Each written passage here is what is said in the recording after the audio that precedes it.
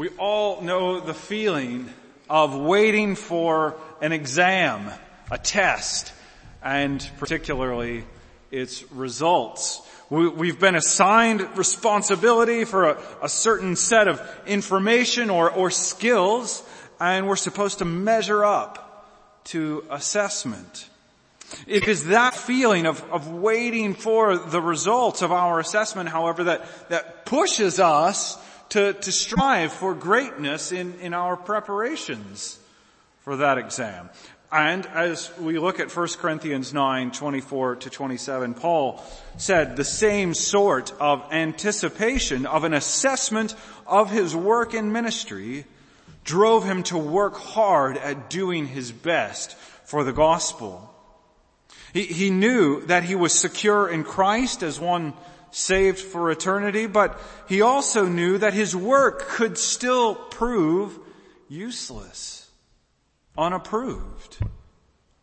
He didn't want that, but rather wanted his apostolic labors to have eternal fruit of bringing people into the gospel so that they shared eternal salvation with him in God's family.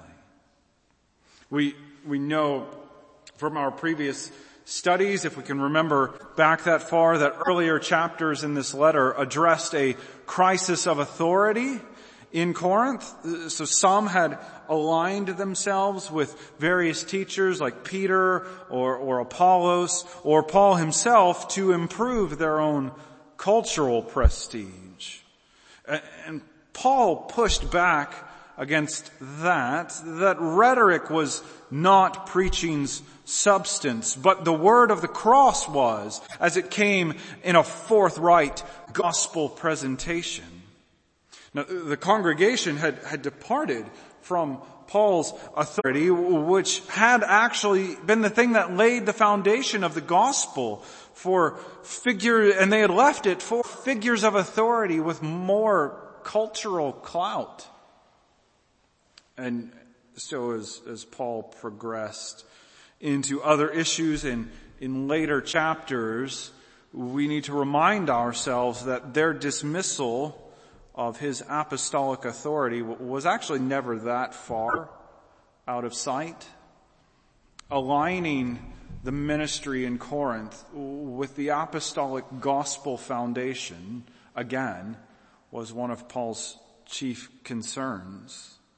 And so one issue which they raised was that of whether they could eat meat sacrificed to idols. And after all, idols aren't real gods, but merely blocks of stone that can't really affect food. And Paul agreed that their point was theologically correct, but still they needed to be ready to forego that right to eat which they had on their theological argument, if using that right was going to be an obstacle against other believers developing properly in their faith. Even when we have a right, we have to be ready to be self-sacrificial people if it means the betterment of our fellow brothers and sisters. And so then we come to our chapter 9, where as an example of how they should give up their rights for other believers, Paul explained how he had certain apostolic rights, primarily the right to have their financial support for his preaching, but he'd given up that right to avoid being an obstacle to their faith.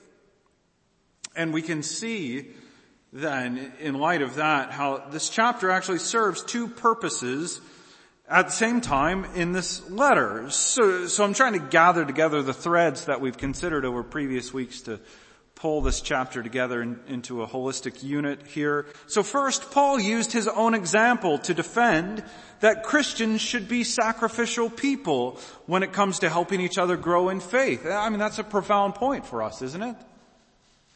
We should be ready to set aside things of indifference if it means helping other people grow in and pursue after Christ.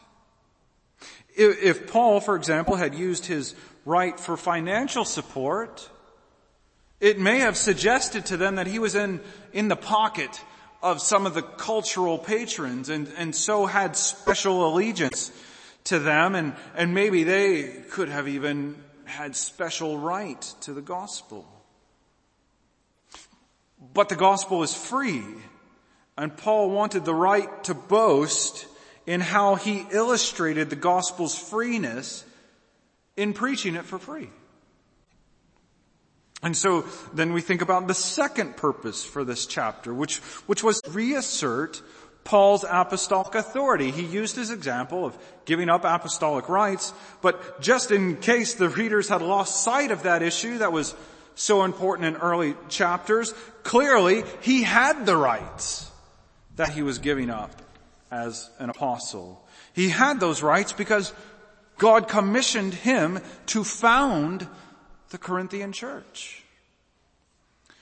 Paul was flexible about his practices across varying cultures because he focused on getting the gospel before people without hindrance. And that too is a thing for us to mark, isn't it? It's so easy to get distracted by the various things of life, even church life, and lose sight of keeping our focus on the gospel itself.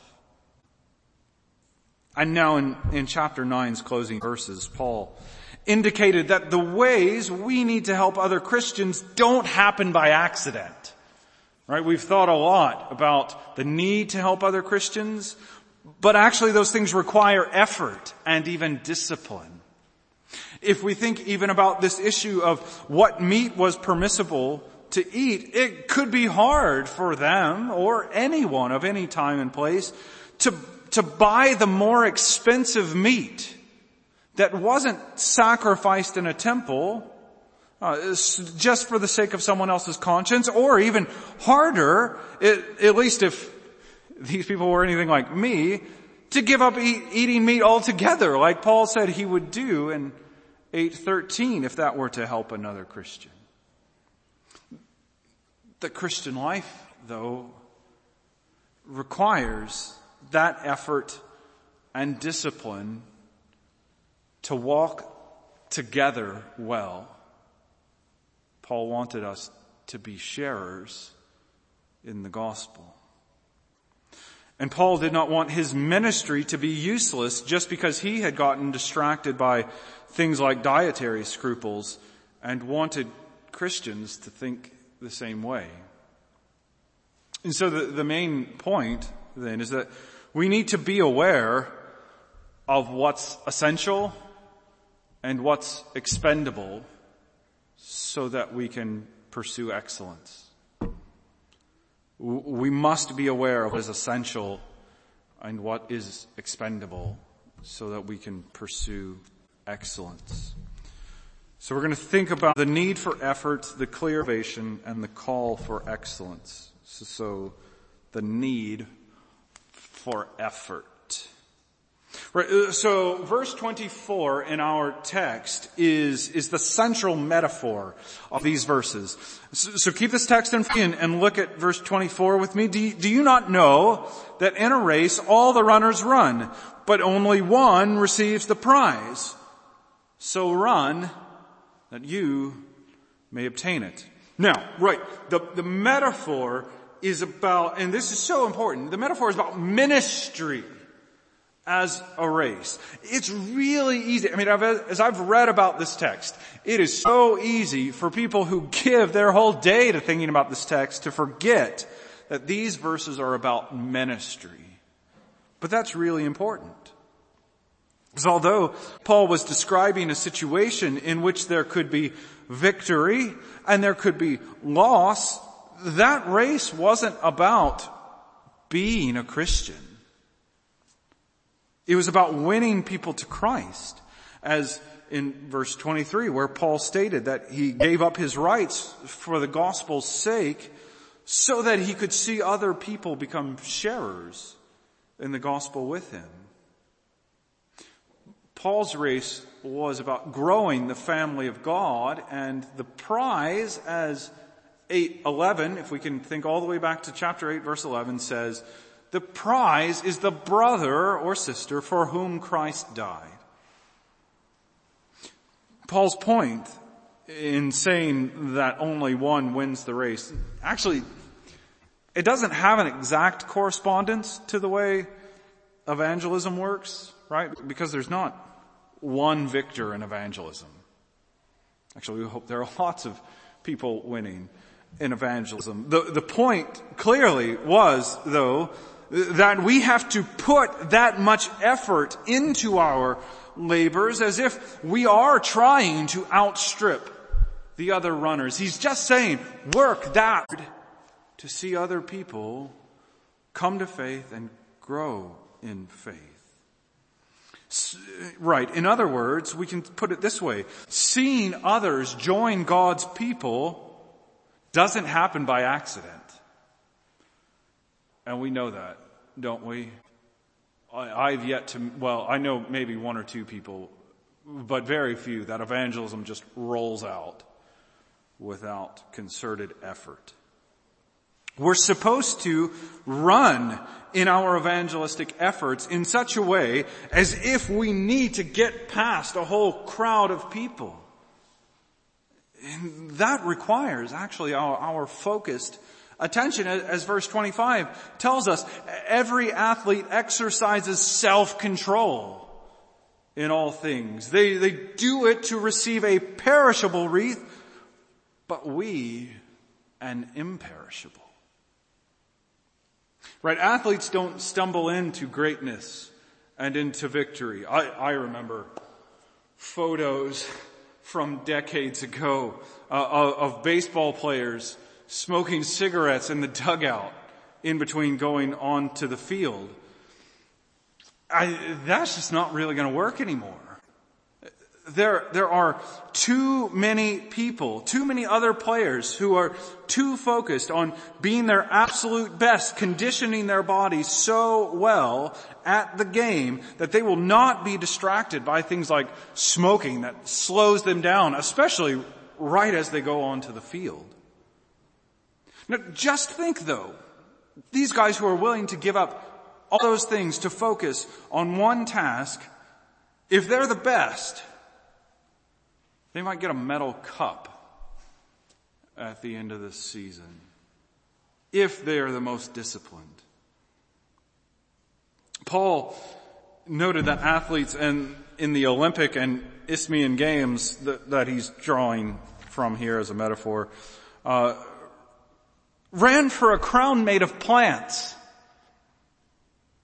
I mean, right, so the perishable wreath is essentially a hat literally made of celery. But man, they gave their all for it.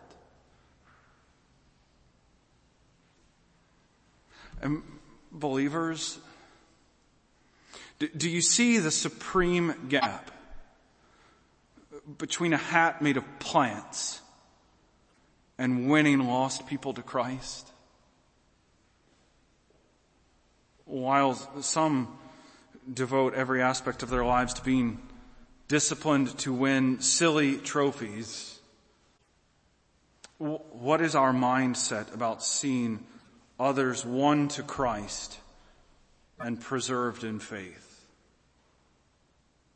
Are we put out that we might have to make effort to speak about the gospel? Are we agitated that having more people in a congregation means having more opinions to accommodate? And so we may have to give up more of what we want? Paul was clear that the Corinthians had to be ready to give up their right to eat specific kind of food if it was detrimental to someone else's conscience. And I suppose that makes us ask, what sort of effort is required of us? But I leave that to you to consider as we move on to think about the clear motivation. So we saw that verses 24 and 25 contain Paul's athletic metaphor about how ministry requires genuine effort.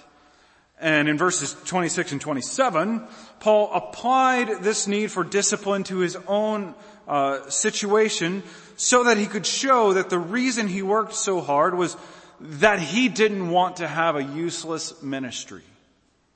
So verse 26. So I do not run aimlessly. I do not box as one beating the air. And this verse is just about avoiding fruitless efforts. A runner chases the finish line, not in some meandering fashion without a goal. A boxer ideally lands his punches. But it's easy, isn't it? I mean, do you ever feel aimless and fruitless in life?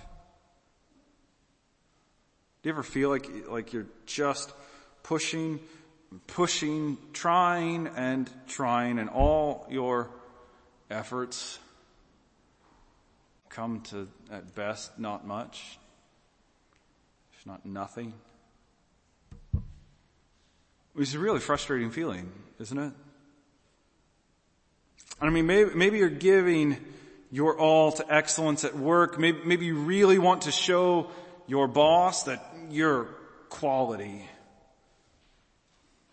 Maybe you want to show your parents that you measure up to expectations. I mean, which remains an issue, doesn't it, whether you're young or less young? At the end of the day, actually all of this striving is running aimlessly and shadow boxing if we don't have the proper goals. As we will see, Paul disciplined himself to make sure his work was pleasing to the Lord. And if we don't have the same clear motivation to please the Lord, then we will always be left unsatisfied in our endeavors. Because when we're honest, right, where else would we find satisfaction? Paul showed us how his clear motivation was to please the Lord in verse 27. But I discipline my body and keep it under control, lest somehow, after preaching to others, I myself should be disqualified. Right, now, we need to think about this verse for a minute. And I've got to unpack a couple of issues, because some people have taken this verse to be a warning that if we don't keep ourselves in good spiritual discipline, then maybe we'll be disqualified from salvation at the last day. Others have taken it to mean that even though God sovereignly preserves his elect, he will preserve us by making us persevere in the increase of discipline unto holiness. Now, I can see how it could be easy to jump to this understanding because of the disqualified language here. But we need to remember that this chapter has not been about the loss of salvation, but the usefulness of Paul's ministry. That's what the chapter has been about. And we can show this in a few ways. But it should be clear, for one, if you've read Paul's letters at all, that Paul never thought about his ministry as contributing to his salvation or maintaining it. Right? Because that would be the implication here, is that discipline in his ministry is what upheld his salvation. That's just not the way Paul thought. Remember, right, this is so crucial, because we can get oriented on ourselves really easily. Remember that the prize here wasn't final salvation for ourselves, but reaching the lost and preserving those with weak consciences. Your prize is not you. Your prize is your brothers and sisters. Now that word, disqualified, actually links back to the discussion of Paul's ministry in chapter 3. So remember that in his architectural metaphor there, Paul described God as the patron who had commissioned him as the wise architect over building the divine temple, the church. And Paul's apostolic authority meant that the builders, in the metaphor, the non-apostolic ministers, had to square their work with his foundation, because he's the overseeing architect. But still, within that same metaphor about ministry, Paul knew that patrons, the one who commissioned and paid for the temple, had the final to approve or not approve of a temple once the building was done. And so, as he wrote in 1 Corinthians 3:13, each one's work will become manifest, for the day will disclose it, because it will be revealed by fire, and fire will test what sort of work each one has done. Now that word there, test, in 3:13 in Greek is the same root word group as disqualified in 9:27. So if we were reading as an original reader, Paul just linguistically linked chapter 9's discussion back into his hopes that his ministry will be approved on the last day. And we saw earlier in verse 3, right, that this is his defense against those who would examine me.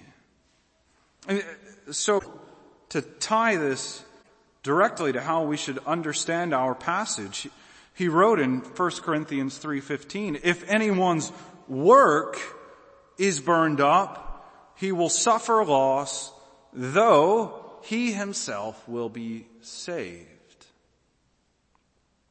I just think that's exactly what he's after here. And further, we can push that a bit further. 9:27 says after preaching, but actually after is not the emphatic point of the word here, since after is a bit of a translational interpretation on a Greek tense. So rather than stressing a specific time frame for the task here, Paul was telling us what his test was. So, right, we could say in a different sense, after the test, I'm waiting my results, and we mean the results in that test. And Paul's waiting for approval, striving not to be unapproved in his preaching. And so we might render this verse, I discipline my body and keep it under control, lest somehow in preaching to others, I myself should be unapproved. I worked a lot of this out on a train back from Edinburgh with Dr. Bittner, which was a lot of fun. But he made some really good points to me about Paul did not want his ministry to be useless. And what that tells us is we need to keep clear motivation. Paul kept clear motivation in pleasing God who had saved him by being faithful and undistracted in ministry. And it gives us a principle for our lives. We don't want to be distracted. We need a clear motivation in whatever we do, whatever task God gives you. We're fixed on pleasing God. And that brings us to our third point, the call for excellence.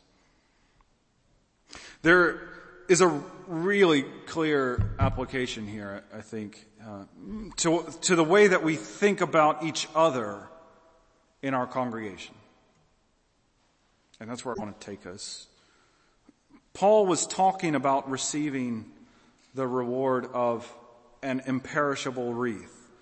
But as we keep that whole discussion in view again, the imperishable wreath is not some worldly reward that happens to be given to you in heaven, but is actually having our brothers and sisters with us in the gospel for eternity.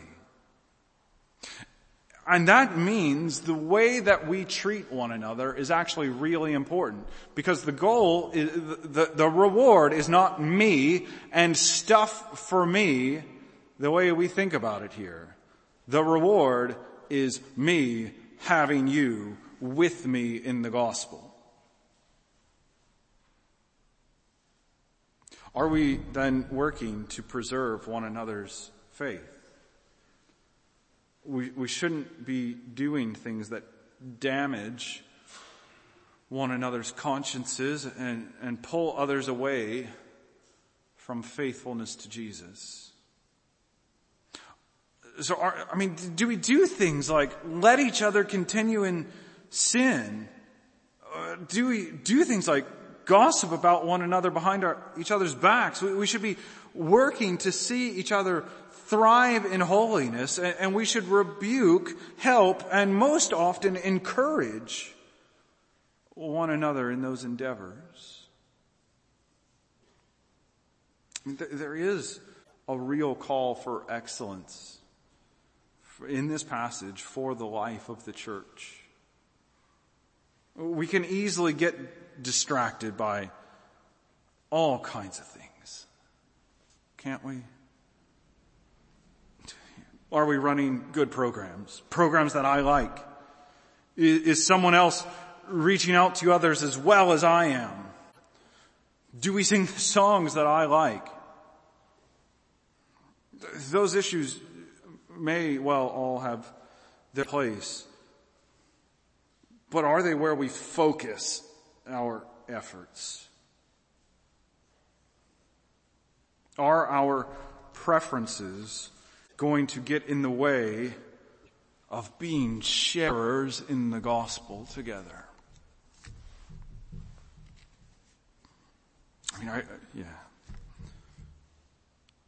It's really clear that these verses call us to a deep, deep unity as the family of God, because that is where the prize is. We are precisely the family of God if we are believers in Christ. We are people knit together in Christ's blood. We are sharers together in the gospel, woven together by the Holy Spirit for fellowship together that is meant to push all of us closer to Christ.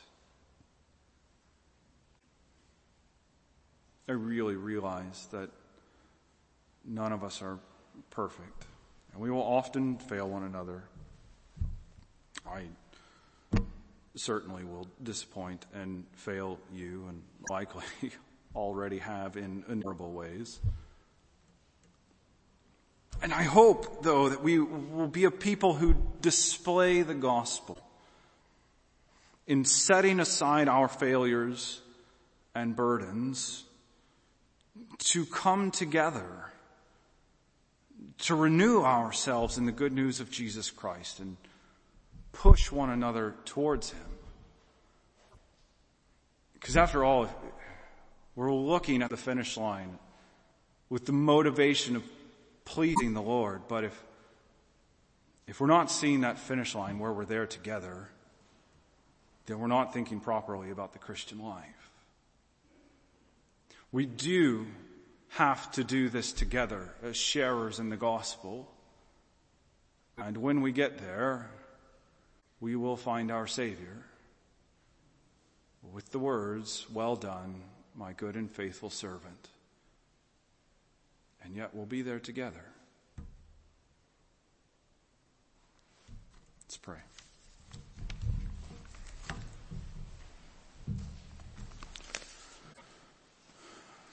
Father God, there are so many ways that we can think about success and excellence in this world, and most of them don't have to do with your Scripture.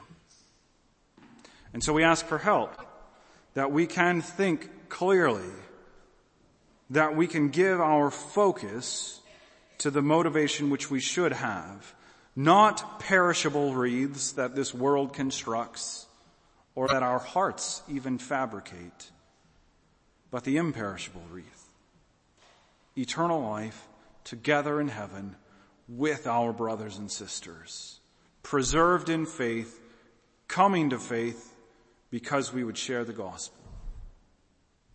Help us never to lose sight of that message of Jesus. Help us, God, to love one another well. It is so easy to be bad at that. And we cry out for help. We cry out for clarity, that we would express and demonstrate our love for one another in ways that show the world, just like you said, they will know us by our love for one another. We pray that you would work that amongst us for your glory, for your fame among the nations, that people would see what Jesus Christ does in the hearts of people who come to him. And we do pray this for his sake, for his glory, in his name. Amen.